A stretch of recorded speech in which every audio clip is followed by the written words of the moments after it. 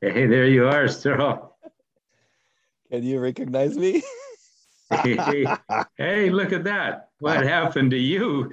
Oh, fresh look, man. Well, okay, so here's the story. I got a new job. I'm a diver now. Oh, yeah, yeah. You can't, yeah, your breathing apparatus. So I've got this big mask on the face, and I had my mustache and my beard. It was making my the bubbles of Yeah. the water go in my mask. So I had to shave. For a second, I thought maybe, am I joining the wrong meeting here? What's going on? Hey? I know, even for me, it's like, who's Yeah. that guy?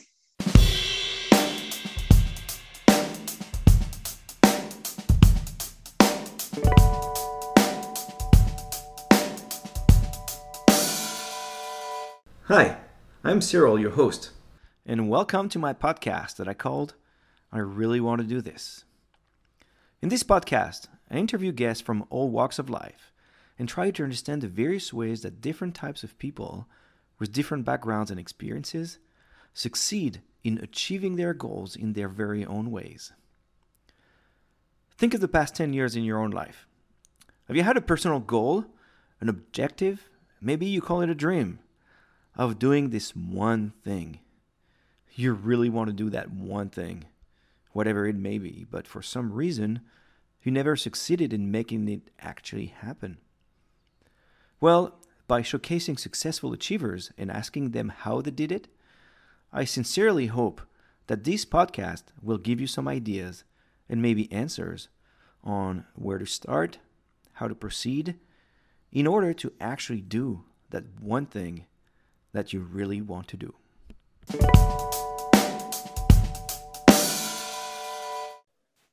Hi, everyone. This is Cyril, and today I'm so pumped up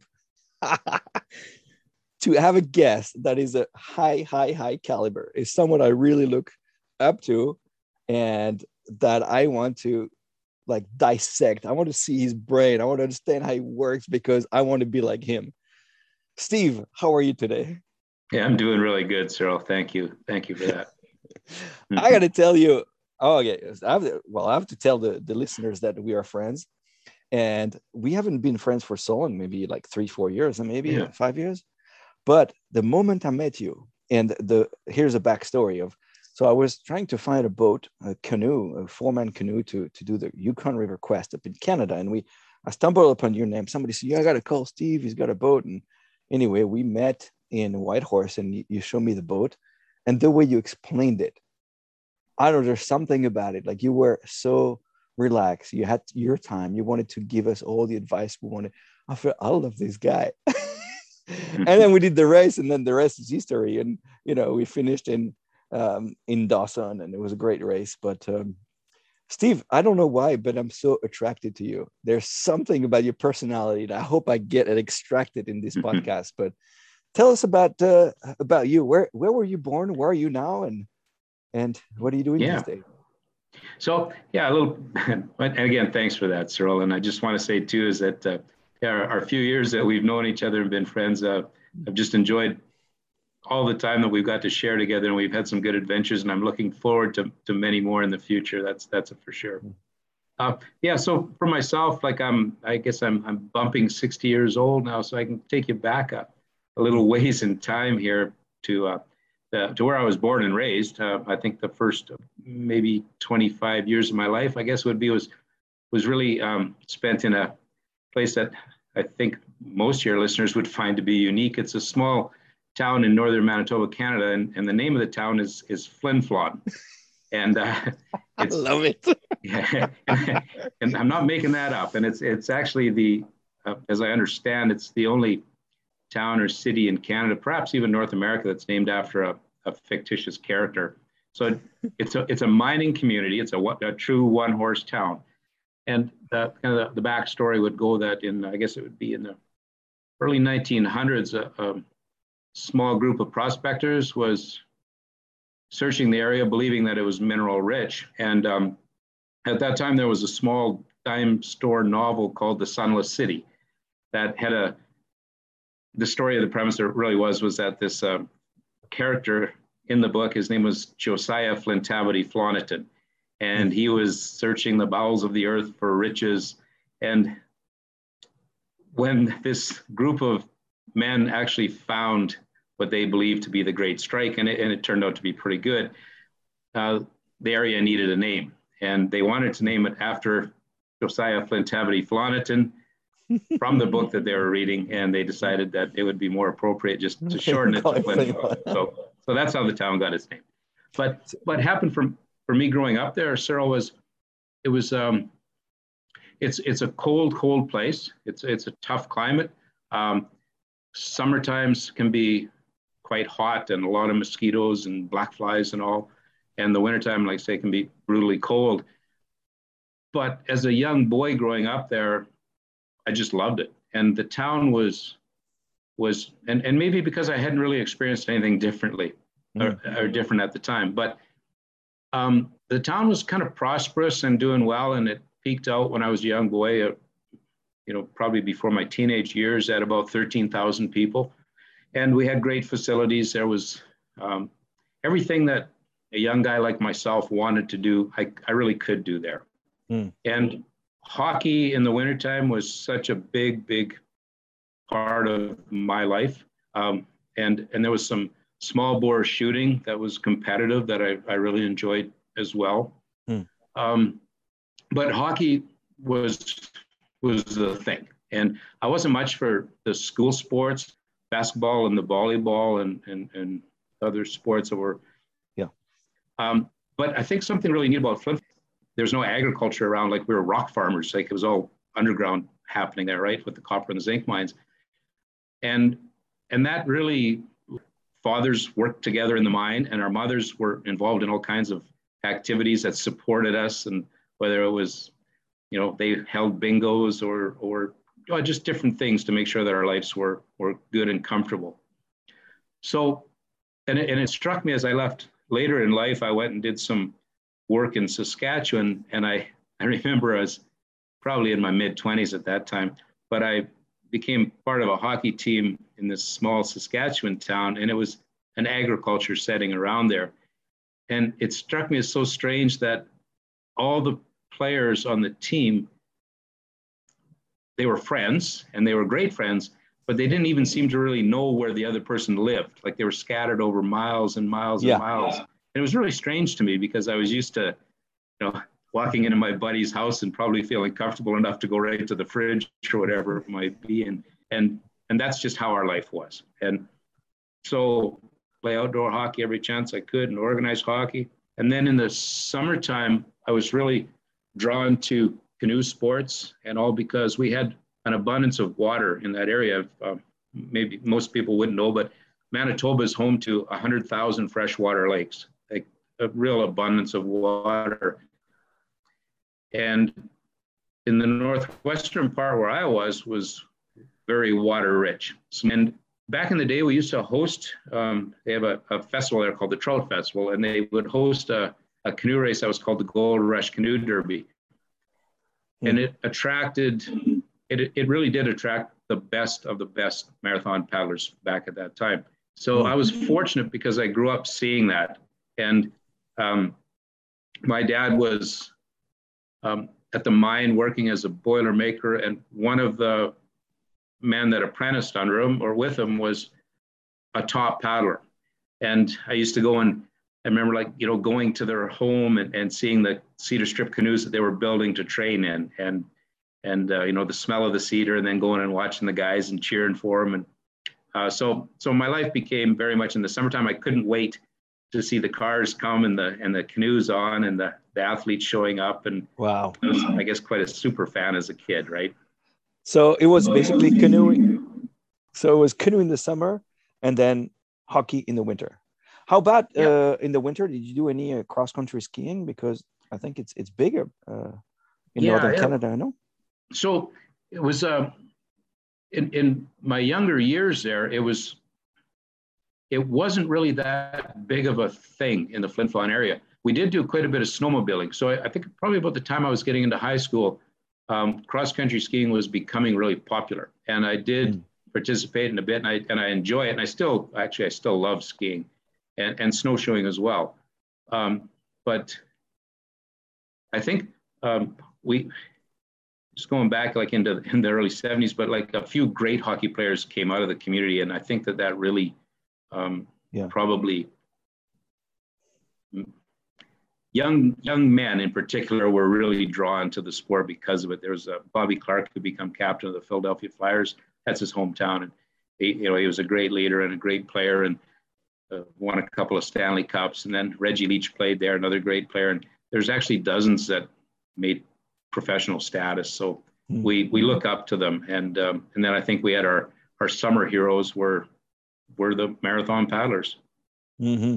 Was it the paddling was more on the lakes or on the rivers? Oh, so there they would do, it was the main race was, it was like a 3-day event. So it was staged in it was a very diverse race and a tough race because there was a lot of portaging, a lot of lake paddling, and some big water. Like you could count on some whitecaps and some challenging conditions. Oh, wow. Oh yeah, and these small pro boats that they're using were, seeing them flip over and get back in was not uncommon, and it's nothing like the Yukon River, like a small, the rivers there maybe 25, 30 foot wide, shallower water, windy types. So that was more the conditions, and the race would tend to be about 30 to 35 miles per day. They'd race for a few hours, 3 or 4 hours each day over a few days. And so I did some of I always had, as I got, I guess, 13, 14 years old, I would, acquire some of the racing canoes like they had and do some of that paddling. But I guess watching the big races and the great paddlers there left quite an impression on me. Mm-hmm. Let's go back to your family and tell me about, do you have any siblings? And tell me about your parents too, and their personality. I'm interested in for sure in that. Yeah. So one of my oldest sister, we lost her a couple years ago. She's she would have been like 6 or 7 years older than myself. Then I have another sister too. So I was the baby of the family, the third child. And actually, Cyril, it felt very much like I was, as I grew up, I felt like I was the only child in the house, or I guess I truly was it seemed like most of my upbringing. And so my mother was, a stay-at-home mother. And by the way, they're both 90 years old and not far from where I am right now. I'm in Prentice, Alberta, and they're in Okotoks at a home where they're cared for very well, and they're doing pretty darn good. So, my mom, she stayed home. She never had any full-time work. And I think she was plenty busy and did a great job as a mother for us. And, just made sure that we were happy, healthy, and doing well. My dad grew up around mining, my grandfather. So my dad came to Flin Flon as a fairly young man because the gold mine that his dad, my grandfather, was at was winding down. And because he liked mining, he was an immigrant from Scotland, and he did a little bit of logging out in your part of the world, actually, when he started, but he gravitated towards mining. And he ended up at this place called God's Lake, which is extremely remote. You still can't drive there today unless you go in the winter because you have to go to the lakes. So what is it about mining? Sorry to interrupt, that he liked so much. Do you get it? Yeah, I do, because I just recently went mining for the past 5 months.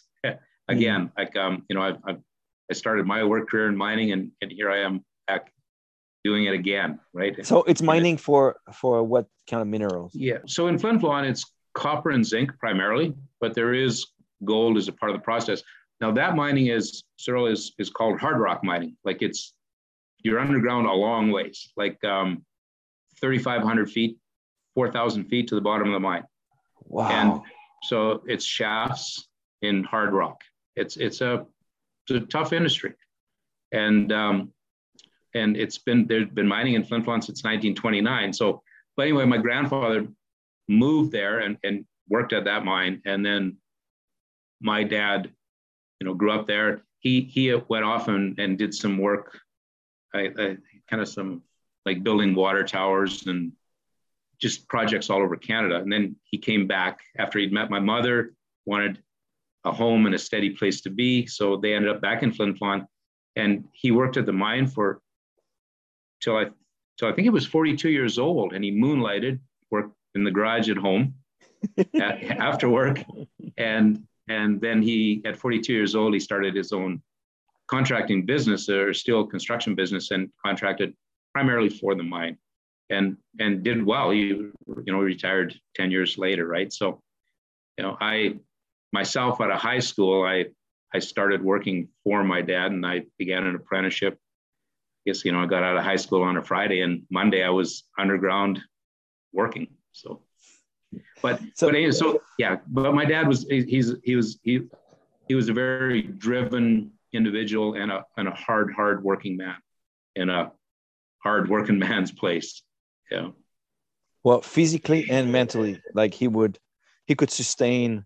Oh yeah. He was endurant. Yeah. Yeah. And I think, I was exposed to so much of that. And as a young guy, I was expected after supper, he would go and he would build handrails in the garage at home for people in the community, or put trailer hitches on. And, I would be out there chipping flux off of his welds and cleaning spatter up and painting and often would go to do installs with him and all. And that's as a really small child or a young boy doing that. Yeah. And he was very much a get her done kind of guy, and a strong, kind of tough guy. Mm-hmm. Yeah. And you learned a lot from him. So now I understand mm-hmm. why, with 15 years ahead of me, you still kick my ass canoeing. And I don't think I'll ever be faster than you. Mm-hmm. No, so that's why I want to be in the same boat as you. We're going to do it one day. Yeah. So after, you grew up in Flin Flon, you go to school. Mm-hmm. Did you go to college? No. So I was, I guess, like, full disclosure, I was a very, very poor student, and I didn't do well in school, and I could not wait for high school to end. And that's why my choice was to go to work immediately. But I did find out, though, Cyril, that I was quite comfortable getting a trade, and I really, really enjoyed it. And I was able to keep my, you go off to a community college a few times and apprentice under skilled workers. And I was comfortable with that. And I think maybe I had a bit of an advantage, because even though I was not the best student, I was fresh out of school. So I was doing the testing and the reading, the studying and all that. I felt I was positioned pretty well to do that. Mm. And I really liked it. I like building things, and I'd been around welding and all since I was just a small boy. So I was quite comfortable with it, and that became my path. So I didn't have really any education or much happen other than my own work and learning for several years. And then just kind of by chance, I got involved with, I worked for a large wood products company, and series of events happened that I went from, in a period of a year or so, I was doing maintenance work and fabricating for them. And I was chosen to be involved in a large project that exposed me to a lot of new things. And the company invested fairly heavily in me, and I got a lot of training. And at one point, then I began to do some internal consulting for them, and I found that I could do well around process improvement. Particularly working with frontline supervisors and frontline employees. So that became a big part of my life for a lot of years, doing that type of work. Well, tell me also about, I remember when we were together, last time I came to see you, you telling me about how you were working in the middle of winter, in the middle of nowhere, like you had to, take care of pumps, or what was it? Yeah. And I was like, how can you do this job? It's so cold, but why? Yeah. Tell me about that. Yeah. So because of the type of work I did over the years, like I got working outside in the middle of winter was just so normal to me. I was welding broken equipment, skidders and cat dozers and all at -30, -40 out in the middle of nowhere for hours and hours and hours. And like when it gets that cold, things tend to break. And so Yeah. you spend a lot of time doing those types of repairs. So I ended up later on, even in the consulting world, I started I did get a lot of opportunity to work in the oil and gas industry, being in Alberta here, and actually it allowed me to spend some time in Oklahoma and Texas, Pennsylvania, several different states too. But a lot of really cold environments, with the pressure pumping, and fracturing is a big part of the work that's done, or fracking is the more common term that you hear. Coil tubing rigs and all. And if you're doing it in northern Alberta, your wintertime's a busy time, and it's cold. And so do you get satisfaction out of this? Yeah. What kind of satisfaction can you get? So I think sometimes for me, it's like the kind of people that you're around too. There's a kind of a grit and a determination that I gravitate to. I think I like that when I was involved in sports, whether it was hockey or whether it was canoeing. And I think in some of these environments, I'm around the same type of people. And I've always really enjoyed being a part of a team. Yeah. And more so than an individual, like with your solo kayaking, I can respect that so much, but it's not so much for me. I'd rather be tandem in a canoe or on a work site with a larger team, and I don't know why that is, but that's just, I gravitate to that. It's the same for me. I mean, I can see a beautiful sunset. If I'm alone, I'm not going to enjoy it as much as if I'm with somebody else. Yeah. And I think I'm doing the solo just to push my own envelope, because I know I'll be happy to do it with everybody, but I think I'll learn more by myself by being alone. But so you created that strength through the years. There's you're a fruit of your environment. But tell me about your personality traits that you think you had as a child, like naturally, and the one that you've built. Yeah, I could speak to that too, is that I think that some of the things that maybe came very naturally to me was I do love competition. And I think that probably comes a little bit more, maybe that's something that I got from my mother. She was an avid curler, and I remember like playing hockey games, her being there. She was a boisterous fan, you would say. And I, but I truly love to compete. I think I can be fairly gracious in defeat, but I want to push it hard and do the best I can. And I believe that was something I was born with, and probably a good bit of determination and willpower. I seem to have a decent tolerance to pain, which probably helps with the endurance part of it. But I would say though, Cyril, that I kind of reflect back on things that maybe I've worked at myself, and a couple that have I could comment on. A couple things. One would be is that in our family, like, it was work all the time. Like, we just worked, and I saw both of my parents just work day in, day out. They just never seemed to really stop. But what I think I do differently is that I try to enjoy it more than they did.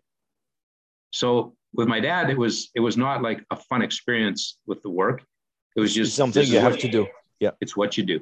Yeah, and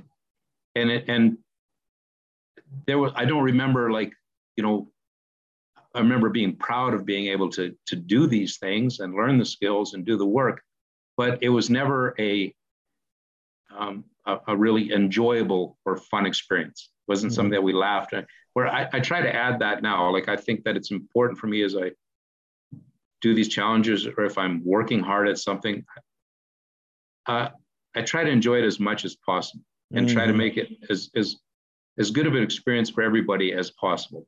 Now, with that said, sometimes you just got to get it done. And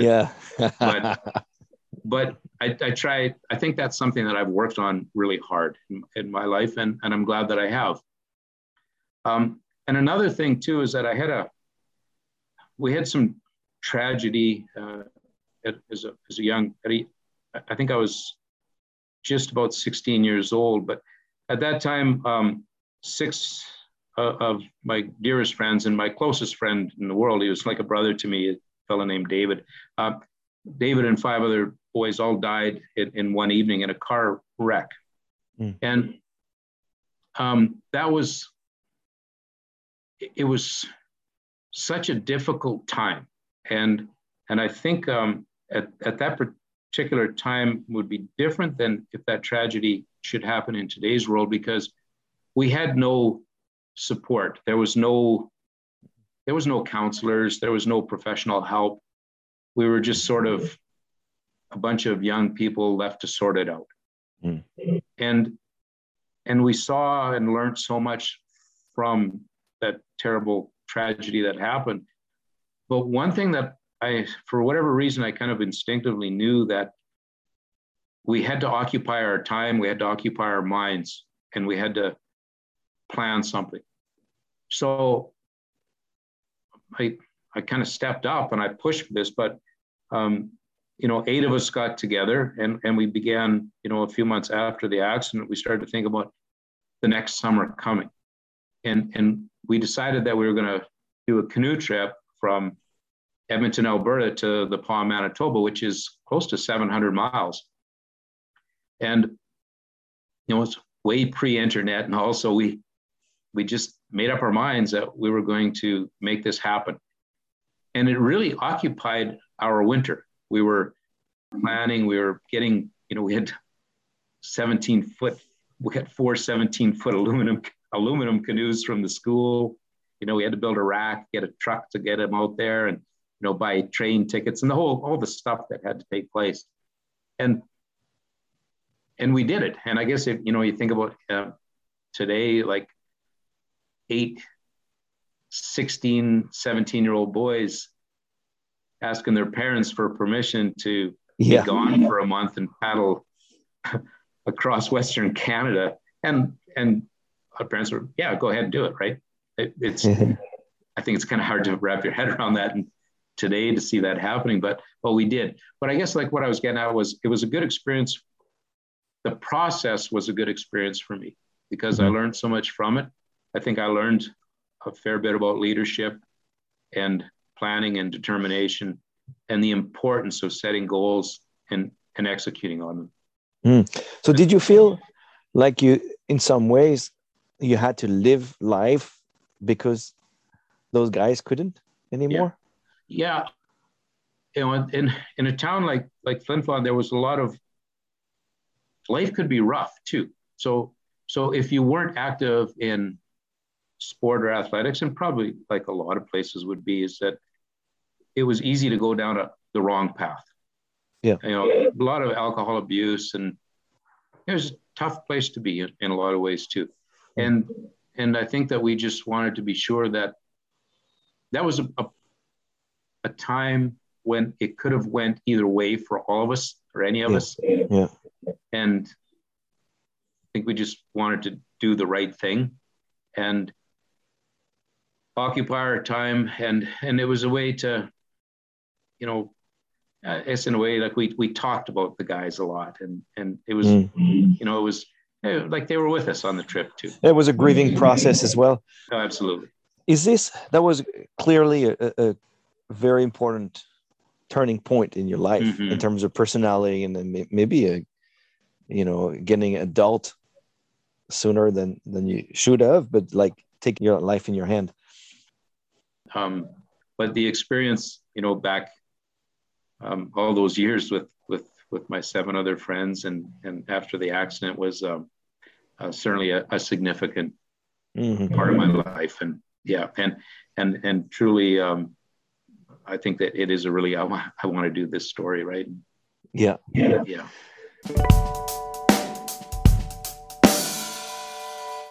I have another question regarding, you talked about having a busy life and being always working. And like your dad didn't have the pleasure of the action. He was just doing it because he had to do it, either Yeah. to earn money or, you know, for his family or just to get it done. And then you try to find pleasure in whatever work you did. And I'm reading a book these days, and they talk about this. It's called the autotelic experience, where the objective of the action is the action itself. So, you know, you could cook because you want to have a meal in the end, but you can enjoy cooking too, right? You could drive to see a friend. The aim of the action is to go see a friend, but the fact you're driving I don't know, let's say an hour through the countryside could be pleasurable as well. So everything could be a totalic, and I see that you've tried to include this in your life. Okay, curveball. Well, I don't know if you say curveball because that's a baseball. How do you say curveball in? Hey, we got the Blue Jays here, so we follow it pretty good too. Yeah. What do you think of the new generation? New generation, or I guess like all the different new generations, I guess the youth of now, where they're not raised with that toughness, that you have to do this, or that feeling like it's so easy, isn't it? And what do you feel about this? Yeah, so, you know, I guess as I get older, maybe a little crusty or whatever with it too, because it can be frustrating because, you know, your terms, like, you know, I'll be talking with my friends who had some visit the other day, and of course, we have the conversations about, you know, the entitlement that we see now and all. And I don't know, sometimes I think, are we just getting old and letting it bother us? But I agree, like it is such a different world. And I do worry a bit about young people sometimes with their ability to deal with difficult situations and hardships that are going to come inevitably. You know, just like I said, I was just recently working at a mine site, and there was quite a diverse group and younger people and all. And, you know, I tip my hat to the young folks that were there. Like they're away from home and their best buddies and all for the most part for several months. But at the same time too, you could see like that, just a difference that I think that, you know, I'm hoping I'm being honest with myself and all, looking and say like, hey, wait a minute. Like, I didn't need to be told when I was 19 or 20 years old to grease that equipment, or if the job isn't done, you don't stop. Yes. You know, like you stay and you work till it's done. And that was, or else you kind of get a boot in the butt for it, right? Otherwise, but I know it's a different mindset now. And I don't know, like, I think life has been fairly soft and fairly easy for the past while, but I don't think we should be naive enough to think that it will always be that way. And maybe we need to do a better job of preparing ourselves and our younger people for hardships or challenges that could and likely will come their way. Yeah, it's a tough question, huh? It's I've seen it, and you know, it's part of my own questioning of why am I doing those challenges? Why do I want to cross the ocean and find the hardship? I think there's so much reward in pushing your own boundaries and see how your character and your values and change, and what you learn from it. And I feel like if I were not to look for them, it would be hard for me to find. Yes. You know, and I guess the easier way would just say, okay, I don't need them. You know, I'm fine. I'm watching Netflix and whatever, trading money online. I feel like, and that's the reason why I love to come to Canada, is like those hardships, like the cold. I've never lived this. I was so lucky, you know, and I guess our parents, or the generations before, they had it. You know, in the Second World War, my grandpa did this. So you had to go and you find yourself through that. Yes. And then you rebuild. In France, that to rebuild the whole country. And that's when you create values of the society and you know, being together as a nation and fraternité, brotherhood. And now I feel like, yes, there are threats in the world, but they're far away from our own place. So they're not really touching us. And now is the crazy of social media where you feel like you're everywhere, but not nowhere. Like, I don't know, it's gonna, crazy. I think sometimes going back to the reality of nature Yeah. and its power and the ocean and the mountain and the forest and the river. It's so good. So good.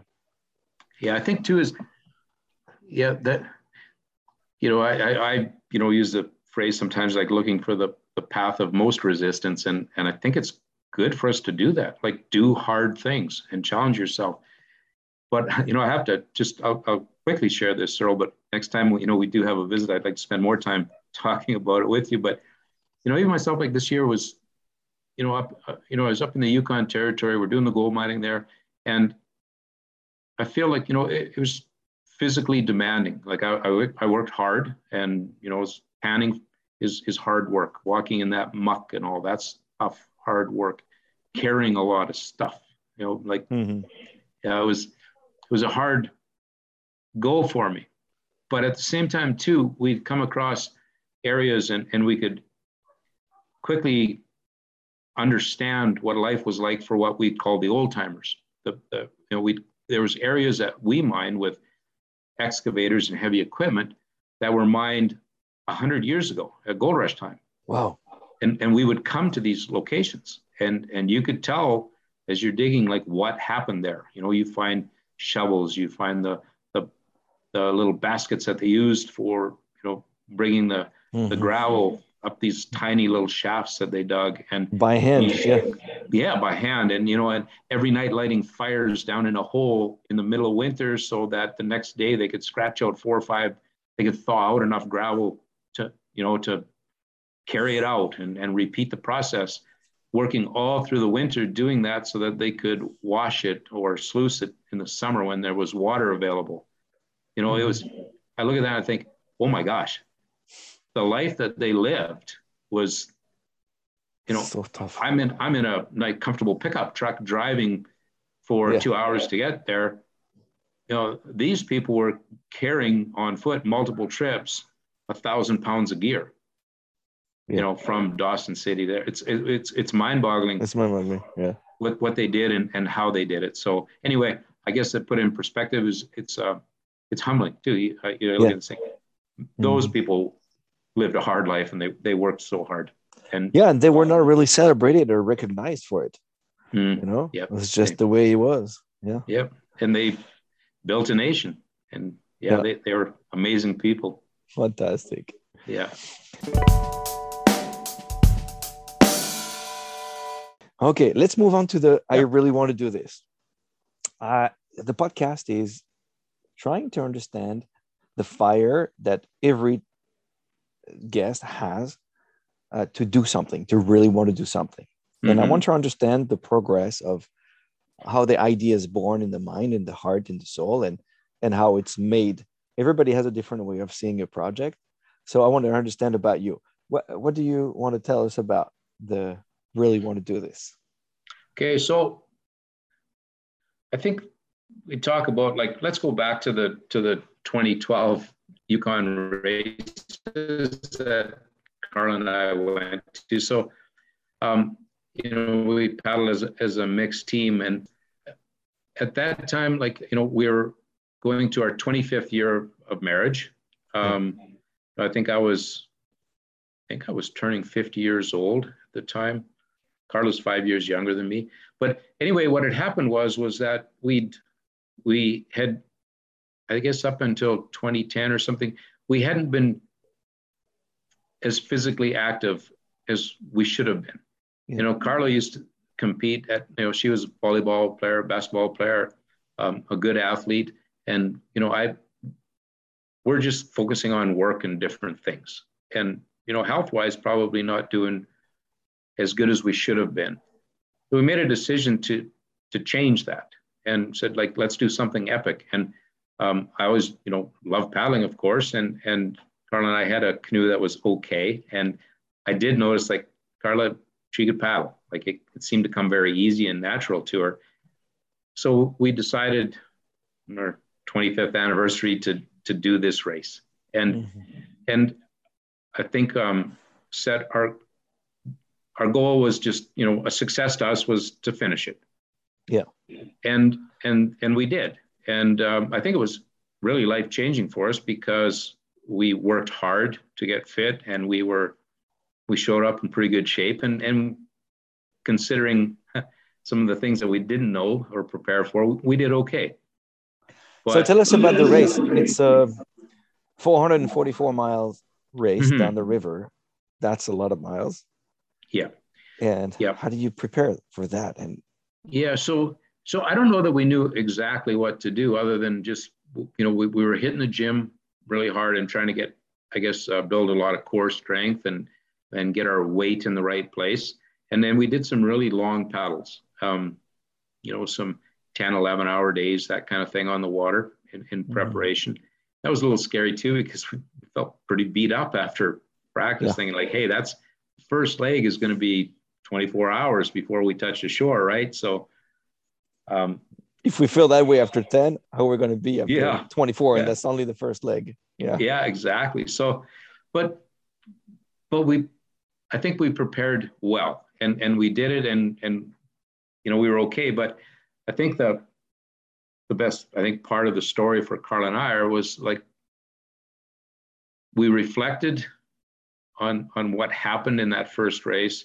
And Carla was maybe a few days behind me on this, but I almost immediately we're going back and we're doing this different. We're going to do it. We're going to be faster, and away we go, right? Like, I kind of had that giddy up mentality. And I think Carla for the first few days was like, just give it a break, right? But anyway, she was there with me, and away we went, and we prepared for the next year. And that was 2013. We went back, and I think from what we learned the first year, we were able to really kind of piece a lot together. But one thing for sure was that we reached out to knowledgeable people and got some really good advice and some good coaching and good support. And I think that can't be overlooked. Like, I used to do a little bit of competitive fishing, and I found that if you were the first guys on the water practicing and the last ones getting off the water practicing, some of the best competitive walleye anglers and all, they tend to want to help you out. Yes. If you're, that's. They see your energy, they see your will, and then they say, okay, I'm going to help that guy. Yeah. And that the same, it's just been my experience, whether it was playing hockey, whether it was shooting, whether it was canoeing, whatever it is, it's if you show people that you can put in the effort and the work, and you're not just kind of hanging on or bugging them for answers or solutions. They want to see you put in effort, and generally these good people come forward to you and say, I like what you're doing, but let me help you a bit. And so that's been my experience, and I think I've benefited a lot from that, just being able to have these good people around me and supporting, and I think appreciating the efforts that myself or Carla and I were putting in. So anyway, we went back in 2013, and we had a very good race, but I think a lot of it, Cyril, was a strategic approach to it. Like, so like kind of in the consulting world that you hear like terms like the gap analysis and all, and myself, like what I do is I try to create like what would be like what I would call a maturity matrix, and look at where we are skill-wise in different categories, or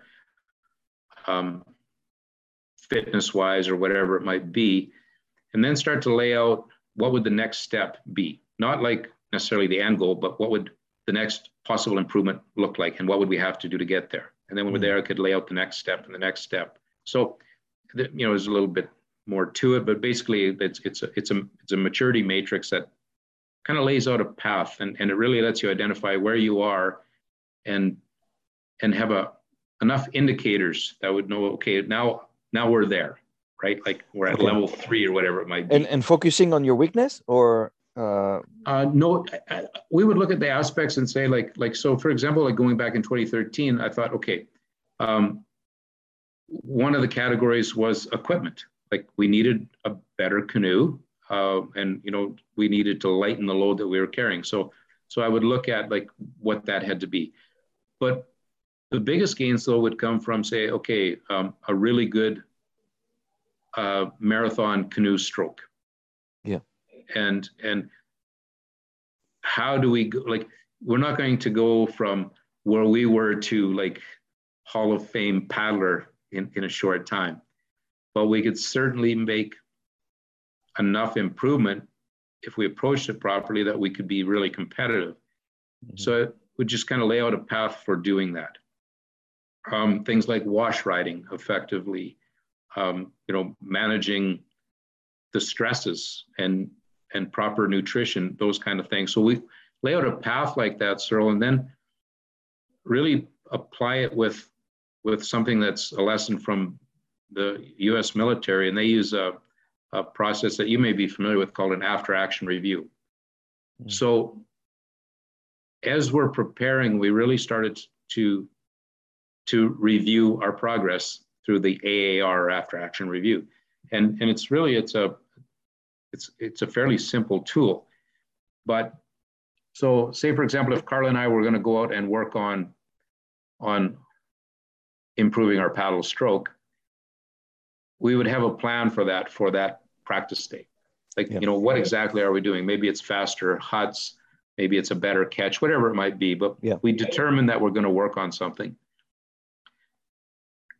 When we get off the water and get the boat loaded, immediately driving back home, we'd start to talk and ask the same questions, like, what was planned and what actually happened. And then the next couple of questions that follow up is like, what would we do differently the next time we go out, and what would we do the same? Mm-hmm. And I use that approach all the time with a lot of things in my life. And it's simple questions, but I think some people just intuitively do that, and they get the gains from that.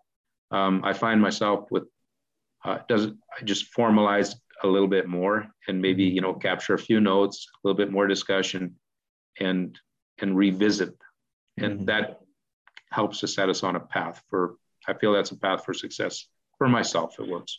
Yeah, and the first step is to be pretty humble and say what worked, what didn't work, but truly look at what worked and didn't work. Sometimes it's hard to see what didn't work. Like, I think I did everything good. Oh yeah. You have to be very honest with yourself, and if you are, like, the lessons speak back to you. You do start to notice measurable improvements. Like you do. I think if you have the ability to beat up on yourself a little bit and not feel bad about it, just look at it as an opportunity to get better, and that's kind of our approach was just that. Yeah. Tell me more about the roadblocks that you could have on any project, on that one. But what's your attitude? Does it make you upset, or you just say, well, this is how it is, I have to deal with it, or I'll deal with it later? What's your? Yeah. So I think that's part of. I think I've always worked found myself to be okay, or maybe sometimes good at problem solving. And I think that maybe that's part of why I like being on a team. And I really look for, like, can we solve problems? Because you can keep banging your head against a wall or doing the same thing over and over, or you hit a roadblock and just try to push your way through the same way. And that's, doing what you're already doing is not usually the right approach. You have to understand and quickly analyze, say, like, this isn't working. Let's just take a moment and figure this out. Like, what's it going to take to move ahead, to be successful, to win? So it's exercises in, like, finding what is the root cause, what's really causing the problem, and dealing with that, not the other noise or issues around it, but like what truly is the issue that you're facing. I think if you can ask, like they say, like the 5 whys, ask yourself why is this happening? You will get to the answer, or at least an understanding of what the challenge is, and get after it and do it. Yeah. And once you reach your goal, tell me how you felt doing it with Carla in particular, because that was a joint purpose to finish together strong. Yeah. How did it feel? so it feels fantastic. And it's like I said, like it is life changing when, I'm like, again, like Carla and I, like we don't have any, we're not kidding ourselves. We're not going to be winning out ensemble or anything like that, but we do okay. And we feel good in the boat together. And it's rewarding to do it together, to know that like each person did what was required. We communicated well. The boat moved well. All the planning, everything, the execution was good. I don't think that I don't maybe show a lot of emotion with the celebration all, but it's a very satisfying inner peaceful thing that happens to me. And I love that. I'm comfortable with that. So yeah. Oh, fantastic. Well, I think we could talk for hours about, well, indeed we do. We're not recorded each other all the time, but we do speak quite a lot. Yeah, for sure. I love the experience that you have of life, but and also that consulting side where you're very good listener, and then you're very good at giving advice. So some ways I've chosen you as some sort of a mentor. Mm-hmm. Have you had the chance to have your own mentor, that person that you were looking up to in your own life? Yeah. So I think I have some great friends. Like I talk about that experience, like as a 16-year-old, what went through and all. But even, well, just the other day, two of my friends were here that I've known since I was 8 years old. Mm-hmm. One was visiting from Flin Flon. He just recently retired, and the other lives in Calgary. I think it's really wonderful that I can have friends for that long, and close friends and dear friends that I can count on, and they would count on me. I think having people like that in your life is important. And then also too is that like one of my friends who you've met, Solomon, I look up to him so much because he's a strong, good man, and he lives a good, clean, healthy life. And I wish I was, many times I wish I was more like him.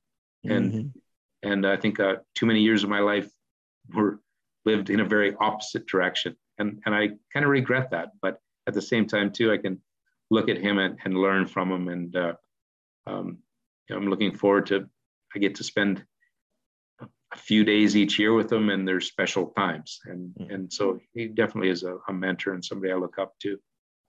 For sure. Those friends who, they're really, really good friends. I think that's the characteristic of them. Mm-hmm. They have something that you wish you had, right? Oh yeah. It could be anything. It'd be more artistic, be more and more creative, or more passionate, or like you said, like being a strong, good man, good person. Yeah. And so we have to spend more time with the people that, that we think that way about. Yeah, for sure. We will. Because I'm coming this winter. I can't chop wait. some wood. Oh make a hole on the iced river. This time we're gonna catch some fish when we go ice fishing too. Yeah. Make a fire. Look for timber wolves. Oh man, listen to stories by the fire. Cook some good meals. It's good living, isn't it?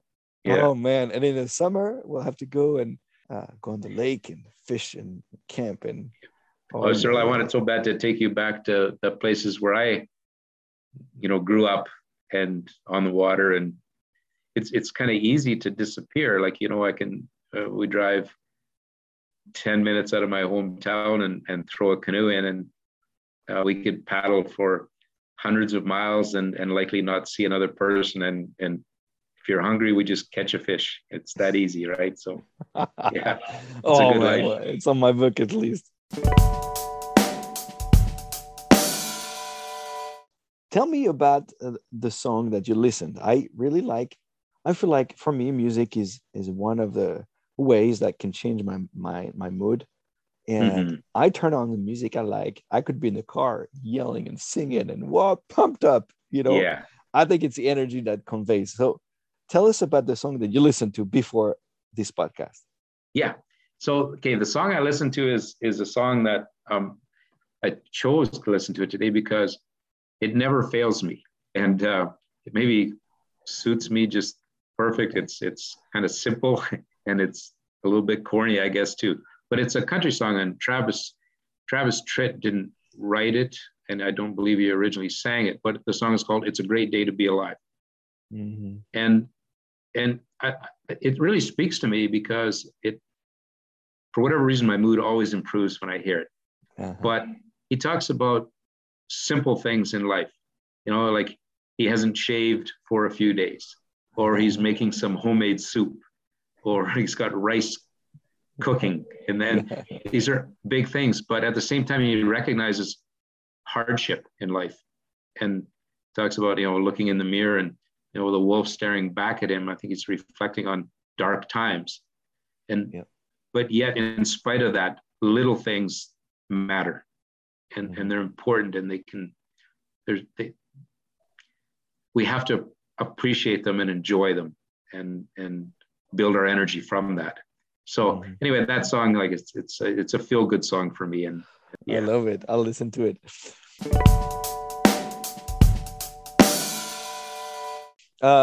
Okay, so if you have one advice, one takeaway to give to someone who's listening to the podcast and has another project, doesn't have to be paddling, doesn't have to be, whatever they want, like take pictures of butterfly or collect Smurf or whatever they're passionate about, lose weight, travel overseas, do a marathon, a triathlon, learn a language, whatever it is. Everybody has that little something. What would be one advice, one takeaway that you would tell them? I think it's important to build. I mentioned earlier about having a contact or somebody and that could maybe mentor you or be a part of the process or part of a team. That's important. But I think that the advice I would offer would be is to build accountability to yourself. And you can do that by journaling, there's different ways. I think one thing that works for me is measuring.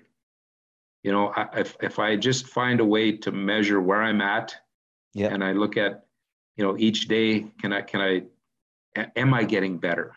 And I want to be accountable to myself, and map out tomorrow.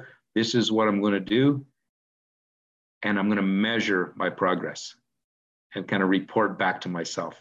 And so that's integrity. Wow. Yeah, like that. I don't know if that's profound advice, but it works for me, and I just find that being accountable internally really makes a big difference too. I love it. Steve, where can people follow you if they want to see your next adventures or get to know you? So come to Flin Flon and ask for Steve. I guess I don't think I'm have a much of a presence or a large following on social media, to be honest with you, Cyril. But there's some of the things I think that our adventures that Carla and I share together would be on Instagram. It's called Mendro Girl 67. So Carla's maiden name is Mendro, and so some things that we do are on there, and then Carla and Steve Ramsey on Facebook as well. And so, it's, I don't know that we're the best at that all, but at the same time too, like through my email, if anybody had any kind of a question, or if they wanted to see like a template or what my maturity matrix would look like, or learn about AARs, like I'd love to share, and just an email to me. That's Steve at 12 degrees, TWELVE degrees.ca. Yeah. I'd be happy to respond and just share something if it can help nice anybody. Yes. Okay. Well, thank you so much, Steve. That was great. Great advice. Can't wait to come and see you in Canada. I yet to have to meet a Canadian that I didn't like. So if I spend more time, maybe I'll have to find. I can introduce you to some if that's something lacking in your life. Yeah. No, it's there's a few. Yeah. It's like the hooved man. it's a legend. Yeah, Does it really exactly. exist? Yeah. Well, I think Cyril, a person like yourself, you bring out the best in people. So that's just how it works, right? So, Thank you. yeah. Well, before I come to see you, maybe you should come in California. We'll have some fun times in the water. Oh boy, wouldn't that be great? I'd love it. Yeah.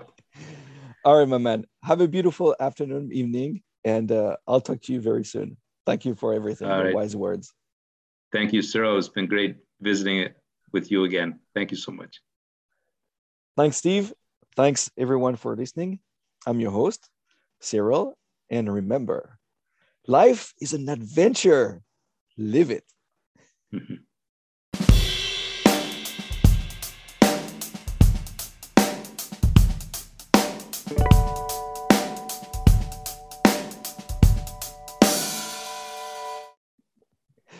Et voilà. All right. Hey. You have no facial hair. Oh, no. He's a diver now. He can't. Oh. Yeah. I've got a big mask, and I did it the other day. I trimmed it a little bit because the guy said your mustache is not gonna work, and the water is still going up. So I shaved everything, and Ashley is so pissed. She's like, "Who's that guy?" So when Cyril come up and you're thinking, am I on the wrong freaking Zoom meeting?